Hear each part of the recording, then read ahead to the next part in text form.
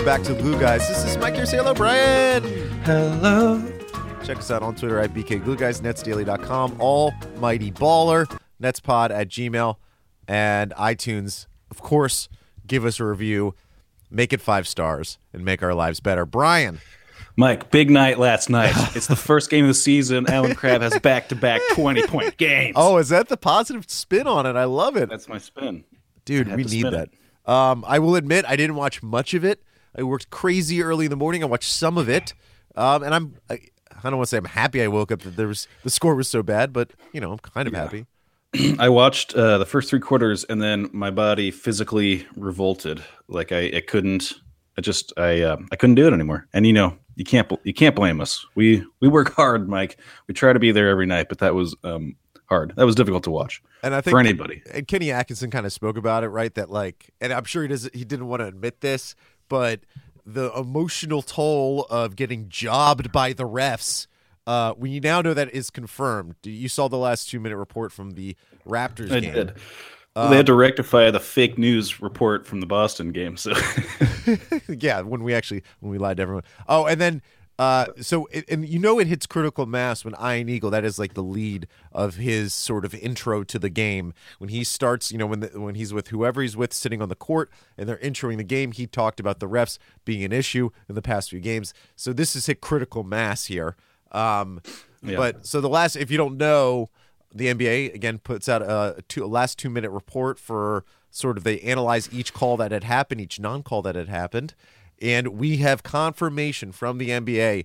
Alan Crabb was fouled on his bucket that tied the game against the Raptors, and Spencer Dinwiddie was fouled on a late dunk attempt that was just not called. And we both saw those as incorrect. So we'll focus on that as opposed to the trip business game. Real quick, Andre Drummond's shoulder hair. What's your take on that? It's interesting because I'm totally fascinated by it. Every time I see an image of him, I just think about that shoulder hair. It's also chest hair too.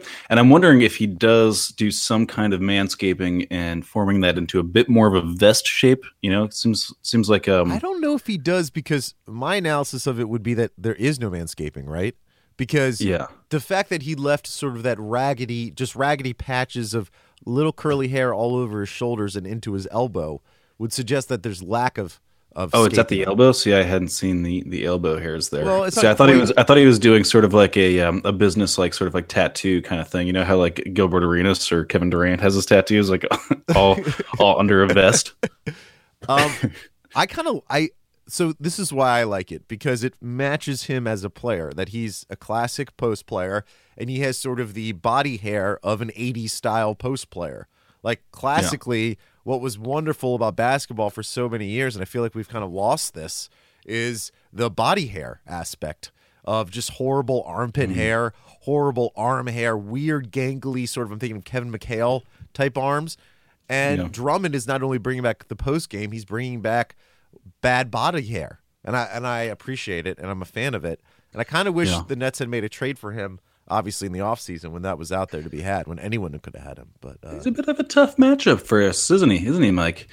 I was watching Jahlil Okafor just get his cookies taken from him time and time again, and that was not a good matchup. Jahlil is somehow both smaller and slower than Andre Drummond, and it's going to be a problem for you. Well, and it's like, so in theory, right, that this is the kind of guy that Okafor should have some kind of shot at, because it's just there's like a limited amount of space that Drummond's going to take up. I just have a feeling I don't know if anyone's a good matchup for Jahlil Okafor. I just don't know if that's like going to be a thing in existence really ever in his career. Fine with that. It's got to become that system guy we're looking for, Mike. Not have him just go 1-on-1 against the Andre Drummonds of the world. A thing you like. A thing the Mike Smeltzes of the world likes to hear. Jared Allen did have a nice block on Andre Drummond in the first quarter, an actual block. That was nice. The rest of the game was the debacle, and that's pretty much fine. It was the Spencer Dinwiddie revenge game, and he scored 2 points. So we love Spencer, and it's still great assist to turnover ratio, 3-1. But 2 points for Spencer Dinwiddie in the game which is so funny. So this is something I kind of want to talk about. We have been talking about Spencer Dinwiddie for a while, right? We have pumped him up even last year, at the end of last year. I had originally said way long ago that like I never want to see him play on the basketball court. And then he was having moments, and then you and I had the discussion that he is better than Yogi Ferrell, when the national conversation was that Yogi Ferrell was the next sort of like undiscovered gem when he was on Dallas. Now we have Spencer Dinwiddie just playing fantastic, great stats, blah, blah, blah. Now there are pieces being written about him by national media. His thoughts are quoted in bigger stories about the referees and stuff. And then he comes out, and then he even has the regret game. Like you have to be at a certain level to be good enough to then go to an opposing coach who has cut him or traded him at one point and said, did you guys make a mistake? And Stan Van Gundy had to answer those questions. He had to answer the questions. Did they make a mistake? We're at that moment with Spencer Dinwiddie. It's a nice moment to see. It's really fun to watch how you process the evolution of different players, because you're a pretty biased person and you have a lot of prejudices. This is you, Mike. Absolutely. So, like, for example, you've landed on Milton Doyle as your current fascination. Like, you love him. You think that's going to work out, I think. Right. I thought, I think he's the best Mark signing yet, but I don't know if I'm exactly right in that as I watch him play basketball in the NBA game. Yes, I'm biased. Yes. But it's fun to watch as these, the layers of the onion get peeled back, and you're a reasonable person at the end of the day. You've admitted finally that Karis LeVert has legs. Did I? That's probably not true. Yeah, we don't know that. But I do think that you were kind of in love with Yogi Ferrell as well. And this whole thing's been hard for you.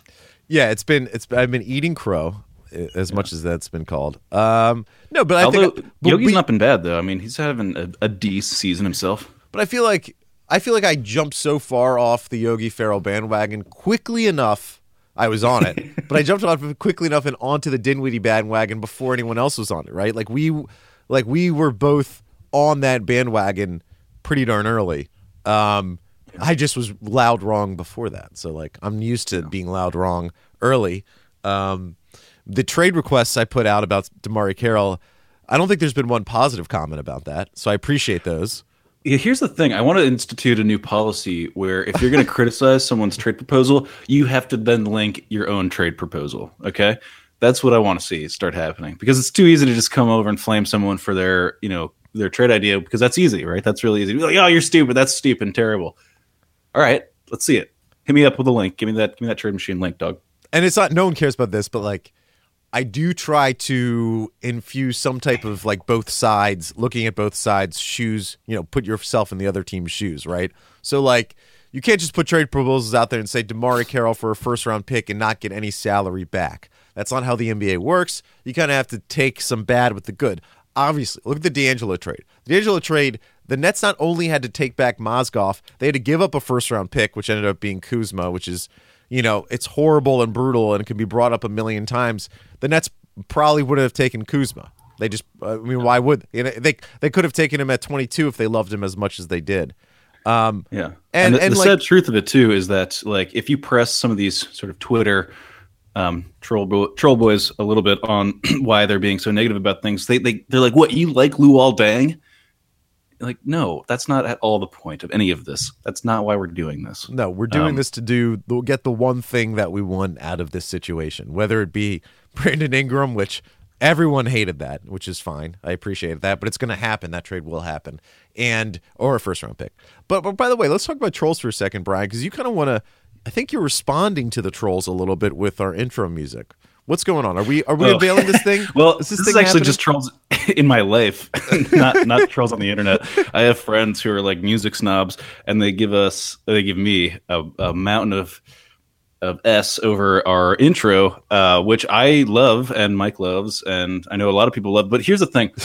The intro has been divisive and has always been divisive as long as we've had this show. People come out of the woodwork, be like, your intro sucks. This has been since day one, really. There's no pleasing anybody. So your boy Shook Jones is the most recent participant in this kind of slander. And I kind of want to just have fun with it. Like, I want to leave it up to I want to do it the democratic way, so that I'll just be like, hey, guys, it's not up to me, right? This is the people have spoken. This is what the intro music is. So I just want to not have that conversation anymore. I want to like shift it to back on the viewers. So the onus will be on the viewers. So what I want to do is, and I haven't really figured out how we're going to do this, but I want to have a intro music contest thing.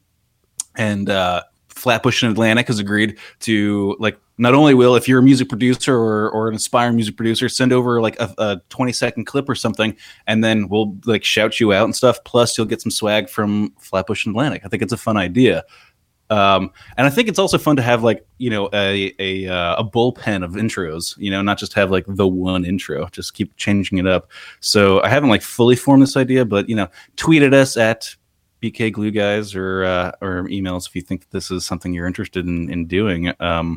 Yeah, I don't know. What do you think, Mike? Well, what kind of music are you envisioning? Because, like, you know, well, dude, I've had everything from the Zelda intro to like I had a riff raff beat on there at one point. We've had everything. So really, our brand doesn't really have any like kind of cohesion to it. So, yeah, so I'm not really worried about anyone landing on the right thing. And you know, I could go for just music, just instrumental. I could go for someone taking the extra step and maybe putting their own voice to it and saying, like, doing a big announcer segment. Give us something different, right? Don't just give us, don't give us the John Cena drop. That's the one thing, because that's sort of already reserved for Chaboy. Yeah.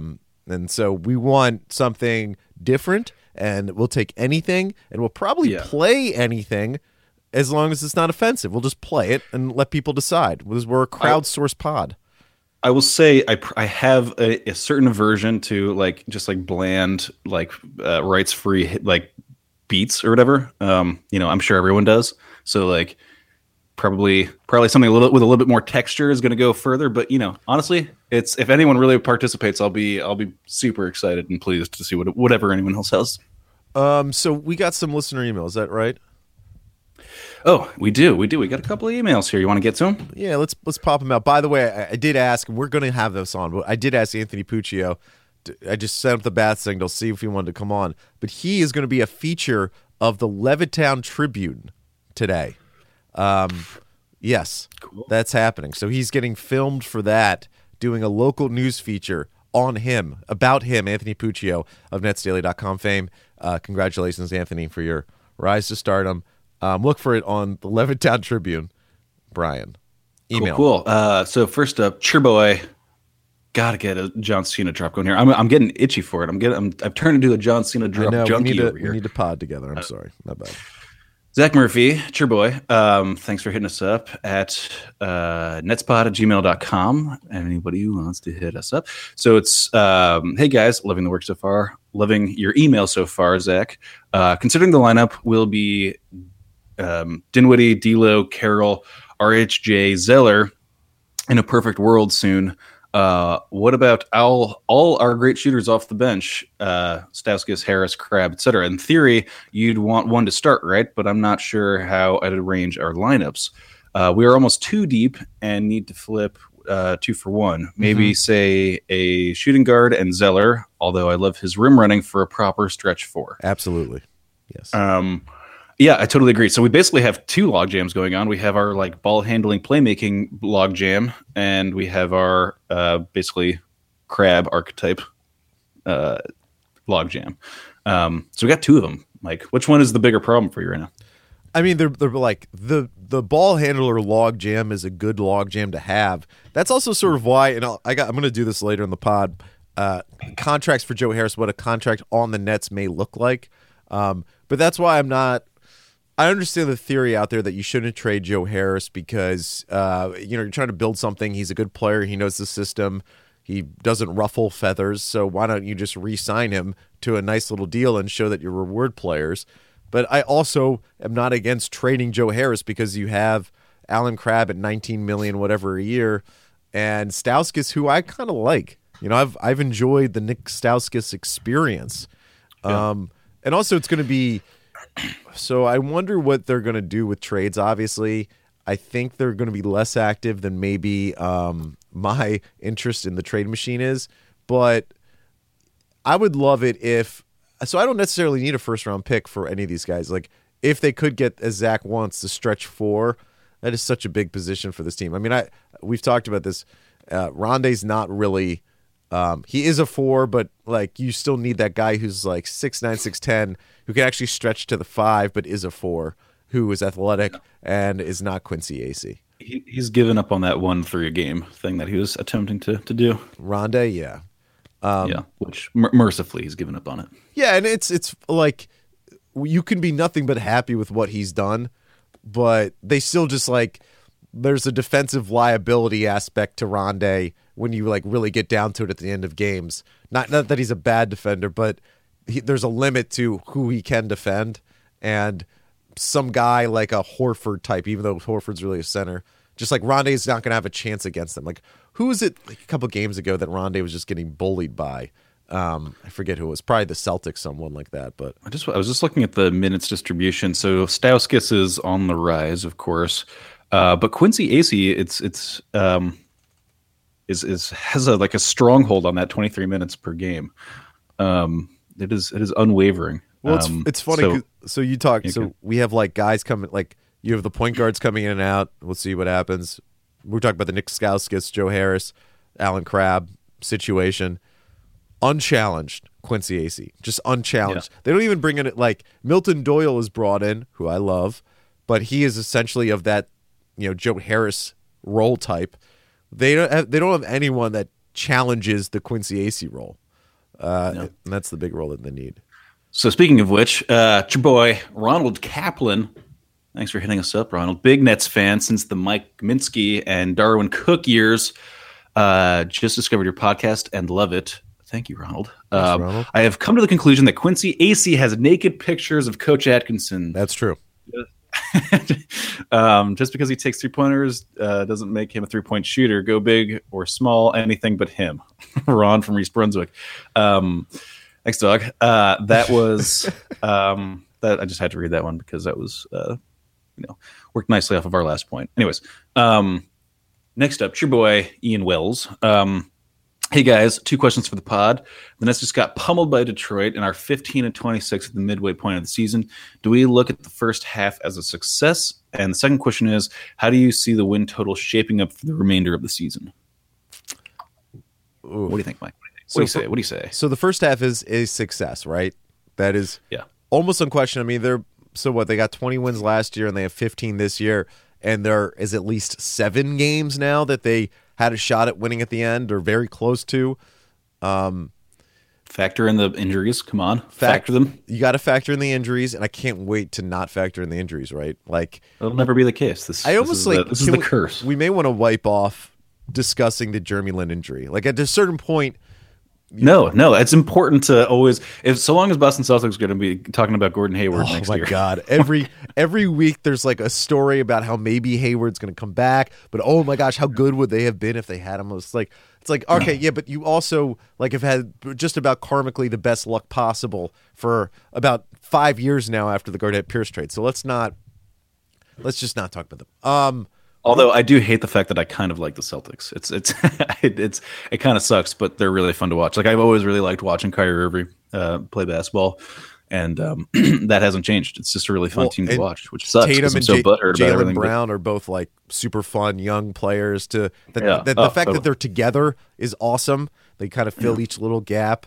And I will say I've been freed from Celtics hate a little bit because the pick is now in Cleveland's hands. I no longer have that anger that I had to Boston.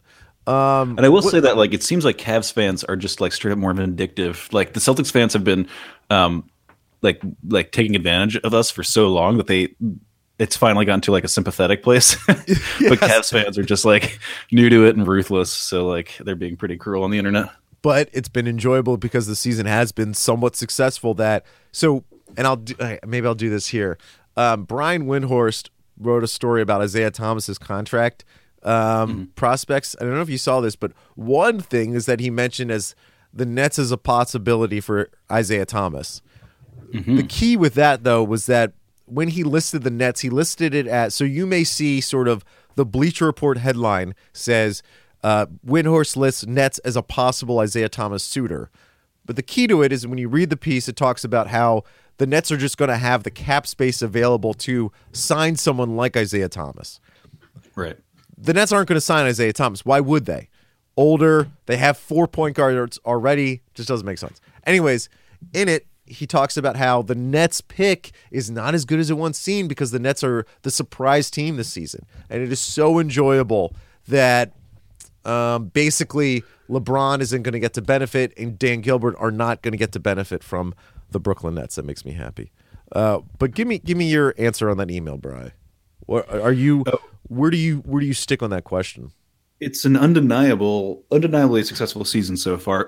We're talking about the trade potential of multiple players, even like guys ostensibly deep on the bench.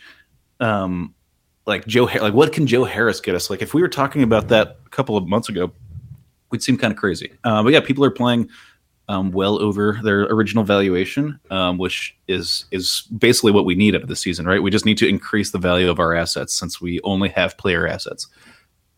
So like just in the broadest sense, yeah, it's a success, like despite wins or losses. That being said, being, on track for 30 wins or whatever it is, despite all of these injuries and all that, that has to be seen as a success. And like we're, in the conversation, like we have these articles being written about us, like no nights off and stuff. And like that goes back into all of the giant air quotes culture stuff that we're trying to facilitate here.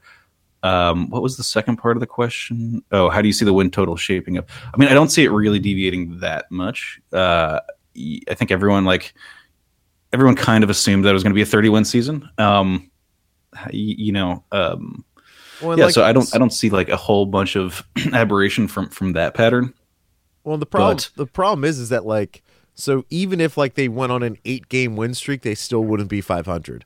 Like, so that the problem that D'Lo being out means that they don't win close games, or it's unlikely that they win close games.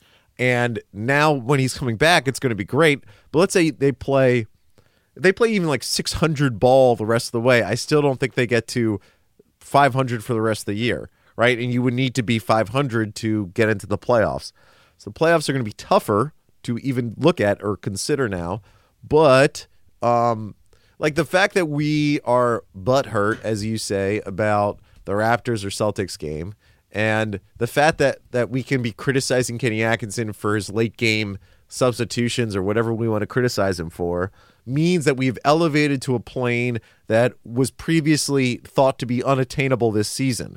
We are at a level, the Nets are at a level that is where they can be criticized for late game decisions when previously they were just criticized for like just not being interesting and not being talented and not having a future.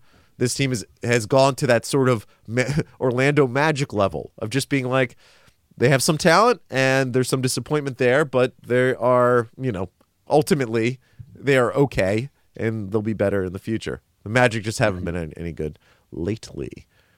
Yeah, I mean, if nothing else, it bodes well for next season. I mean, I'll be really interested to see.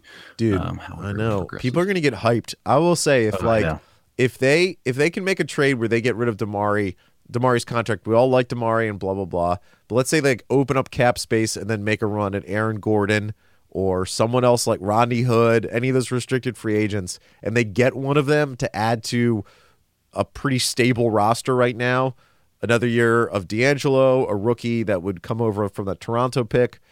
There's going to be like Nets 8th seed buzz that will be delicious. But we'll wait till next year, Brian, I guess. Yeah.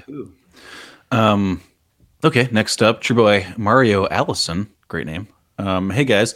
I had a question. Does it seem like the Nets are too reliant on their offensive system to get them shots due to lack of talent? Also, do you agree with me when I say that Kenny should start letting Rondé guard the opposing team's best perimeter player? Thanks for hitting us up. Great questions, Mario. So to start with that first one, I don't know. I'm not sure. It certainly didn't look like it last night. Yeah. I don't know. I don't really know. I think the offensive system is basically can you get an open look in the first 7 seconds of the shot clock, and if not, like who can break down their defender? What has transpired in that first 7 seconds that has allowed some kind of mismatch. So it seems like a pretty standard. Standard in that it's that's how you normally do after like you run your set, and then if the play is broken, then you just try to do something with whatever time you have left. But it just speeds up that process. So I don't think that like, philosophically it's too different from what most teams are doing. Although it's just like on steroids, basically. Yeah, and like, so last night was a bad example, and it's like why this question is a good question right now is because like last night everything was just passing around the perimeter. It was in the way of like, it was the idea of that like we're gonna make passes because passes lead to good things, but the passes, they were just passing to pass. Like there wasn't any pressure being put on the defense. They were just moving the ball around, and that can happen when you have this offense. I mean, frankly, that's why end of games haven't been great for the Nets because of the lack of talent. And I think the offensive system has carried them up to the point where they are close to end of most games. But that's why they need D'Angelo to come back to have that like sort of overwhelming talent guy to come in and then make the play that works. That's why, I mean, the Spencer thing has been so sort of revolutionary, right? Is that he was previously, I guess, kind of thought of as a guy who's just sort of like a long dude who was a placeholder who could run a system, but he's shown that he has that next level end of game type of shot making ability, which has just been so massively huge for this team. The second part of that question is like the Rondé question. I wouldn't put him on the best perimeter player, would you? I mean, he's still not. I mean, well, in the ideal, like in the ideal system fit, case that for this team, like everyone's switching all the time, and so like having Rondé guard an opposing team's best perimeter player like will happen by nature of being able to switch out on everyone. So like in play as it's happening, I think that's fine. But to say like, hey, like we're playing a box and one and Rondé's roving for the guard or something, like I don't think that that's necessary. But like I also like it passes the eye test. Like Rondé's good against smaller players, but he also like is one of the few players that kind of has a shot against bigger guys, or if not just like he's good at like pestering them and like denying them the ball. Yeah, and like I still like. I like Levert. I like Crabbe. I like Dinwiddie. Like there's just like a lot of guys that I'm very happy with guarding the opposing team's best perimeter player. And again, this kind of goes back to the stretch forward guy. Like Rondé's really is better at kind of switching on to players and disrupting them, where him being straight on a guy sometimes, unless if he's, of Rondé's height, is kind of tough for him. All That's all of them, Mike. Hey, thanks everybody for hitting us up at netspod@gmail.com. We love you. We appreciate you so much. You guys make this thing go, All right. I will give a data dump here. Okay, Bri? Dump it, dog. This is sort of, so we've talked so much about, should we trade Spencer? Should we trade Joe Harris? What should we do with those two players? That I don't think we've ever sort of broached the subject of what a contract of them coming back to the team would mean. So Joe Harris is a free agent at the end of this year. Spencer's the end of the free agent at the end of next year. Spencer's only, I love that I call him Spencer, but he's making $1.5 million this year and then next year. So what I did was I looked at free agents who signed contracts this season. This is the first year of their new deal, and I try to compare them to their stats, ages, and what contracts they got to what Spencer Dinwiddie and Joe Harris may be getting. Let's start with Joe Harris because it's sort of like less scary and more reasonable and sort of maybe why he may remain on this team.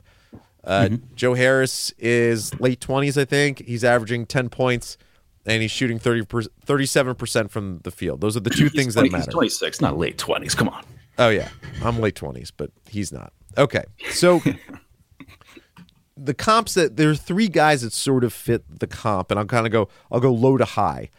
Jody Meeks, who was 29 in his last season last year, averaged 9 and 41% from three. So about this amount of points, but a better 3-point shooter. He only got a 2-year, $7 million overall contract. Okay, so that's sort of the low. But Jody Meeks, I think you would say he's worse than Joe Harris, right? Like you'd rather have Joe Harris. He does. Yeah. He does a little bit more for you overall. So that was $3.5 million a year on a 2-year contract. I don't know if I put Bojan in there just because I was kind of struggling to find other guys like Joe Harris. Bojan is different. Bojan's taller, more of a sort of like overall scorer. But Bojan was 12.7 points last year, 39% from three, and he got the crazy deal, 2 years for $21 million overall. So that's $10.5 million a year. And then C.J. Miles. So C.J. Miles had a longer time frame of being a good three-point shooter. He averaged 11 and 43% from three. So significantly better than Joe Harris's 37. C.J. Miles got 3 years, $25 million, so about $8 million a year. So if you kind of put that all together, Jody Meeks at 3.5 a year, C.J. Miles at 8, Bojan at 10.5.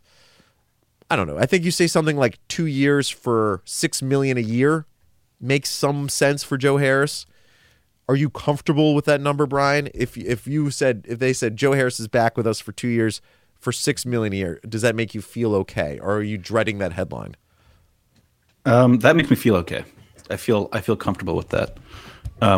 By the way, I should just mention GNYR at GNYR_82 on Twitter just sent a very long and thoughtful, I guess, Twitter moment. Is that what these are? I don't know what this is. Yeah, I saw that. I didn't know how to kind of handle that.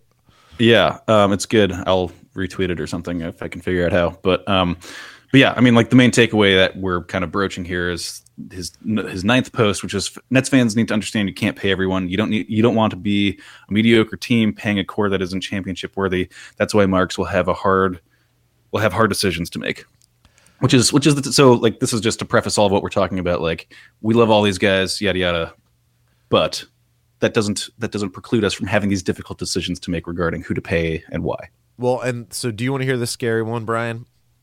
Yeah, is this the Dinwiddie one? So this is the Dinwiddie one. Okay, so it's gonna freak me out. So it's scary and good, because when you get paid, that means that you are a good player usually, unless if you're Mozgov or Deng. So like it means that he will have been good if he gets this amount of money. But this is like sort of the area that we're walking into. I'll just start with the low, and this is very low for Dinwiddie. If Dinwiddie just even if he levels off a little bit, if he's averaging 14.5 points a game and 7 assists a game since he's taken over for D'Angelo Russell. He leads the NBA in assist-to-turnover ratio. He ranks 4th among point guards in real plus minus, whatever that means. I mean, I know what it means, but you know how I kind of feel about that stat. Anyway, so it's a good stat. He's young. He is a smart locker room presence to have. He's 6'6", and he's a point guard. So those are all super valuable tools to have. The low thing for him, these are all guys, again, point guards that were signed last offseason. Patty Mills, my favorite, Patty Mills. A little bit different. Patty Mills isn't a pure point guard, but we kind of have to play out the game a little bit here. He averaged 10 and 4 last season as a backup, and he signed a 4-year, $50 million deal overall. $12.5 million for a backup point guard who's on the Spurs, and the Spurs are a team that traditionally can get guys to sign for lower dollar values because they want to stay. So we're entering that level, right? Mm-hmm. Would you rather have Patty Mills or Spencer Dinwiddie, Brian? I'm taking Spence dog on that one. Yeah. So Spencer's 24, I think.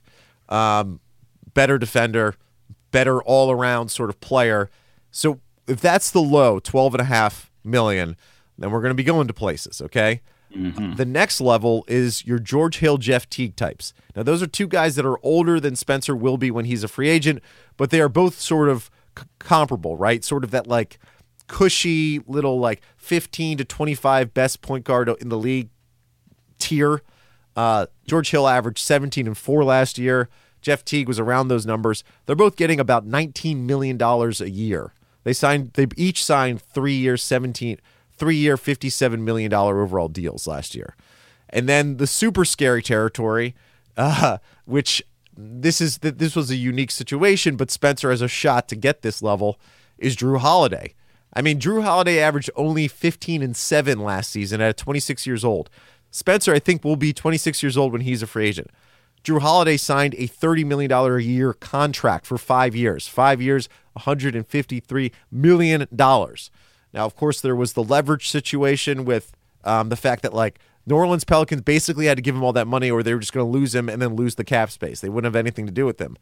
But if we're Drew Holiday in a world where Drew Holiday can get $30 million a year at the age of 26 by just averaging 15 and 7 and having a bad injury history, which he did, Spencer Dinwiddie has a shot at least the George Hill, Jeff Teague number, at least $19 million a year. Okay?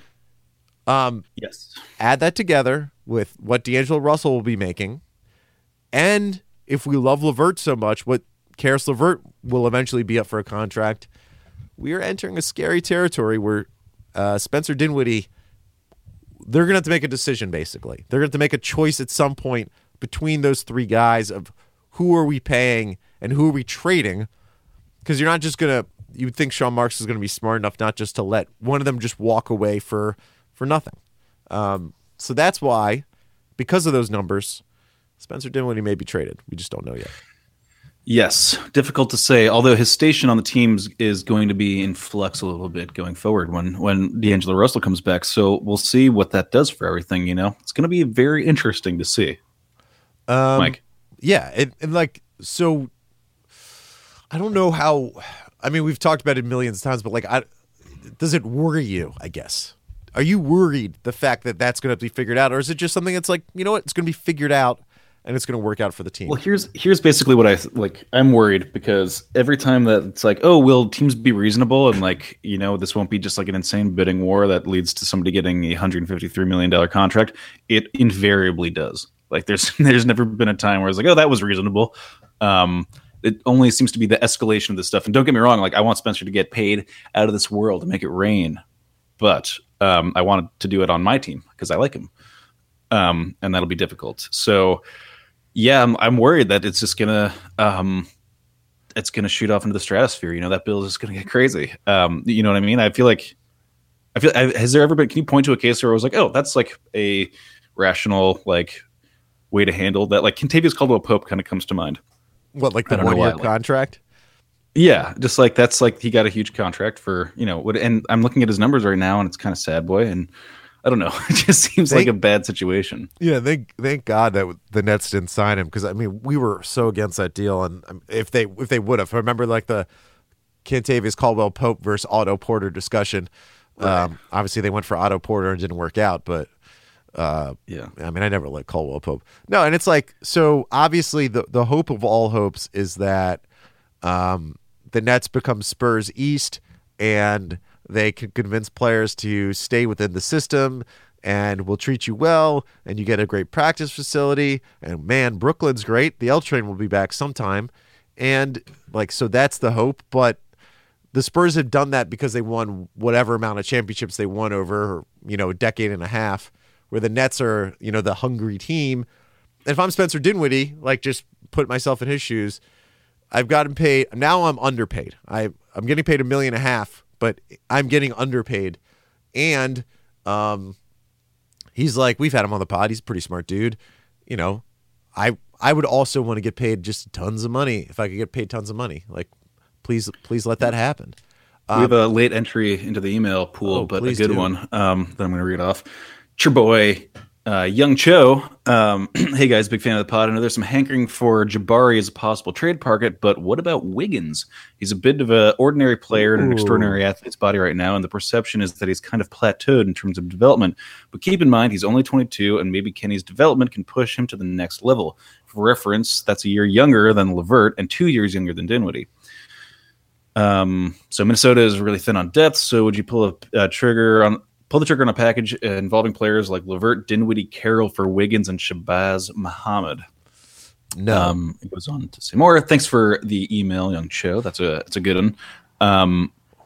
I've watched a little Wiggins lately. I watched that Celtics game that they played, and I watched the Nets game, and I'm concerned about Andrew Wiggins between the ears, Mike. That's my concern. Yeah, and I think so remember he was coming out of high school, right? Number one prospect, the Canadian LeBron. And then he goes to Kansas. Everyone's underwhelmed. Coming out of the draft, I was like, but he's super talented and he's going to be a great defender. So he'll figure it out. He could be the next McGrady type. And then he goes to the pros and he has some good scoring stats, but his peripheries are terrible. And then he gets the benefit of this great team. And he hasn't he gets Jimmy Butler, Karl Anthony Towns, but yet he still himself hasn't taken off significantly. I think think we know who he is, right? I think we have an idea of who he is as a player, which isn't great. My comp for him is Larry Hughes. I think he's kind yes. of a Larry Hughes-esque player. Especially even the hair. The hair now is Larry Hughes-esque. Yeah, I'm with you. I think he's just in a long line of guys who look good on paper, and not even like statistically, but like you just look at the size and scoring, you're thinking like, oh, that's a classic swing man. But when you watch him play basketball, like I've never been impressed at all. Like, yeah, if he was on this team right now for free, you would take him, but you wouldn't. But yeah, so I guess to Young's point though, he's definitely highlighting Atkinson's developmental skills. You're right. Sure. So it's like, okay, he understands probably all this. Is there something there that Atkinson can crush into a diamond? See, no, right? Like I think development depends on,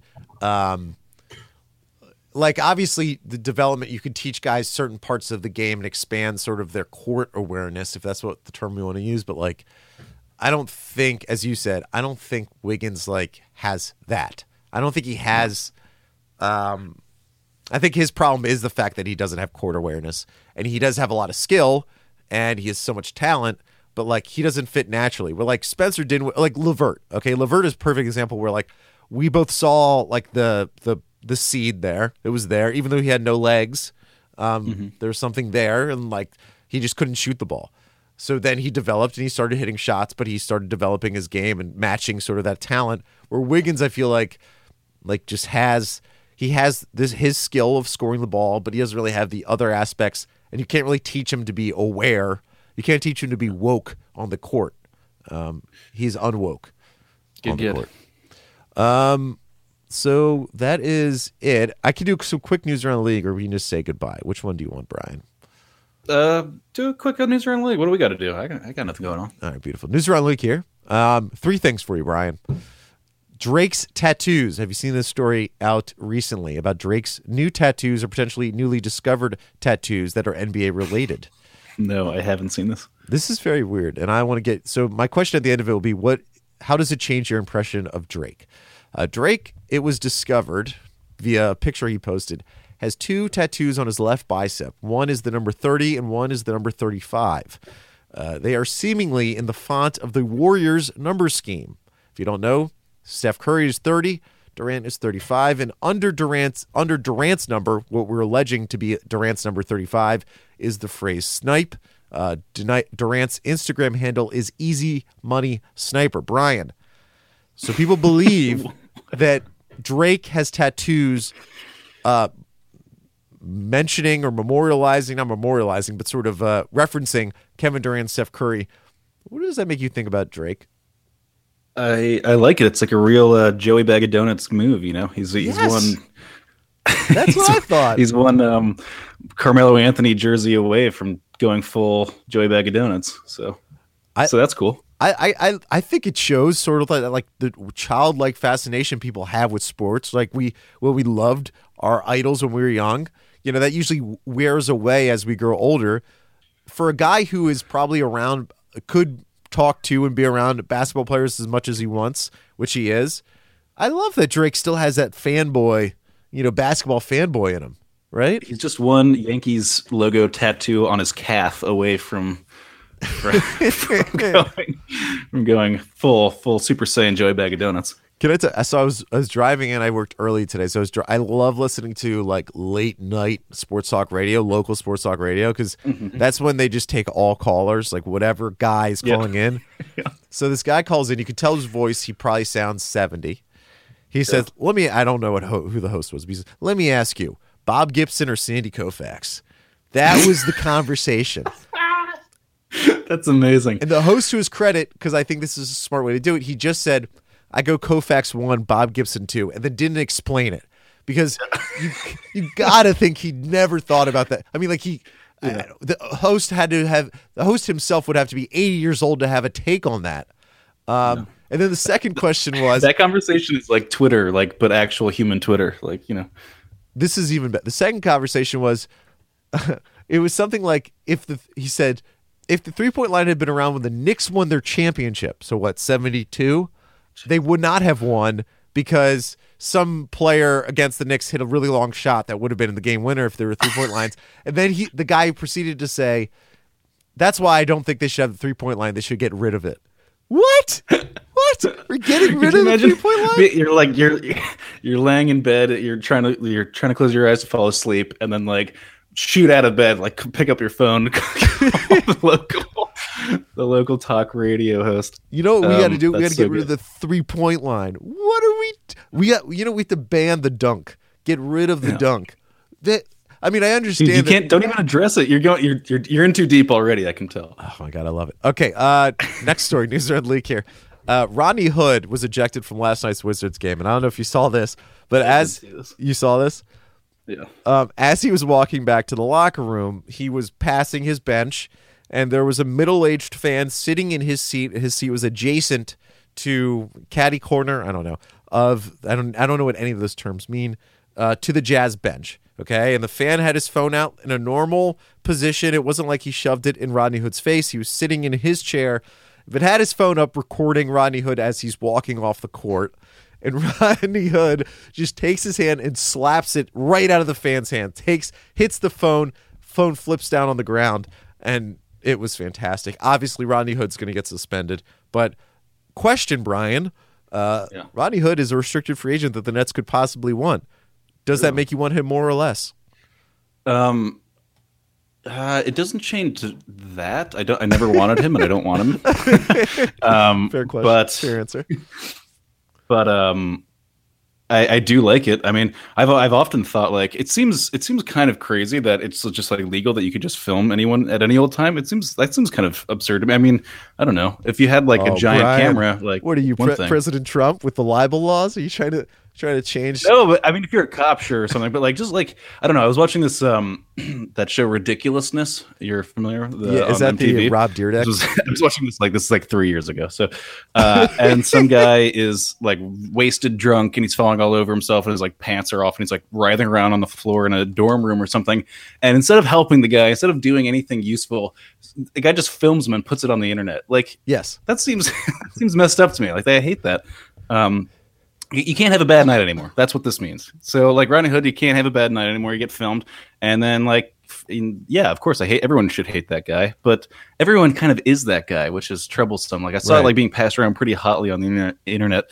And, like, there's at least, like, 80% of you guys would do the exact same thing. I'm sure of it. So would I, yes. We are that guy. All right, last one. So the Bulls played the Knicks last night in New York. And double overtime, great game. Everyone's happy that the Bulls won. The Bulls are a hot team somehow. Suddenly, Chris Dunn is being mentioned as one of the nice young point guards in the league when he was cast off. But the Bulls did something very sweet. They build this game as the moms game. What they did was they got all the moms from all the Bulls players, got them on the charter flight with the team, flew them out to the MSG. All the moms were in the jerseys of their sons. They all sat together. And they all watched the game together. And the Robin Lopez's mom, obviously Brooks' mom too, says it's very, very special. I think it's probably the first time in the history of the NBA that they've had something like this. And I've gotten to know the moms much better and realize that I know why they have such nice sons and wonderful people, because they are wonderful. That is very. This is like a story made for you, Mike. You love mom talk. I love mom talk. Moms love me. I'm not gonna lie. Anyways, that's another podcast idea for you. Mom talk with Mike Smells. Mom talk with a man. It's mansplaining about moms. Question for you. Now, this may be tough to answer right off the bat, but what franchise would be least likely to do something like this? I see you have an answer here. I'm looking at the doc that we're sharing. We're sharing the doc. I'm really excited to see you come to this. Let's see. I don't know. Like the Kings was a bad franchise that just doesn't care about stuff. I mean, I guess they kind of do care about like promotional stuff. Yeah. Except for getting us a certain player on our podcast, but I don't want to talk about that. Anyways, Vince Carter. Okay. Dallas is my answer. So we all think of Mark Cuban as sort of this revolutionary, evolutionary figure in sport management, and how he they were the first team to have the nice locker rooms and sort of do the things that they do about rest, and they were the team to do all that stuff. But I also feel like Mark Cuban is the type of person that would believe having moms around would sort of impact the psyche of his players. They're big into the psychology of players, and I think he would drag out some Freudian reason for why players would perform not as well with their mom in the stands than if, the moms weren't there. So I actually believe he'd bar mothers from going to games. That's my take on Mark Cuban. That's just what I pick up from him. That's and the team most likely to do it beyond the Bulls that did it would actually be the Nets. This is like the Netsiest thing possible, right? How much they love family and they do all that stuff. Family vibes. All right, get us out of here, Mike. All right. Netspod@gmail.com for emails. iTunes, give us 5 stars. Netsdaily.com. @BK Glue Guys on Twitter. We are trying and will get a couple of guests before the trade deadline comes up February 8th. A couple of people in the know. So look for that on netsdaily.com. And Brian. Michael. Have a good one. You too. Oh, also, shout out to Almighty Baller. Check out the other podcasts. Thanks, everybody. Take care. Bye. Yeah, boy.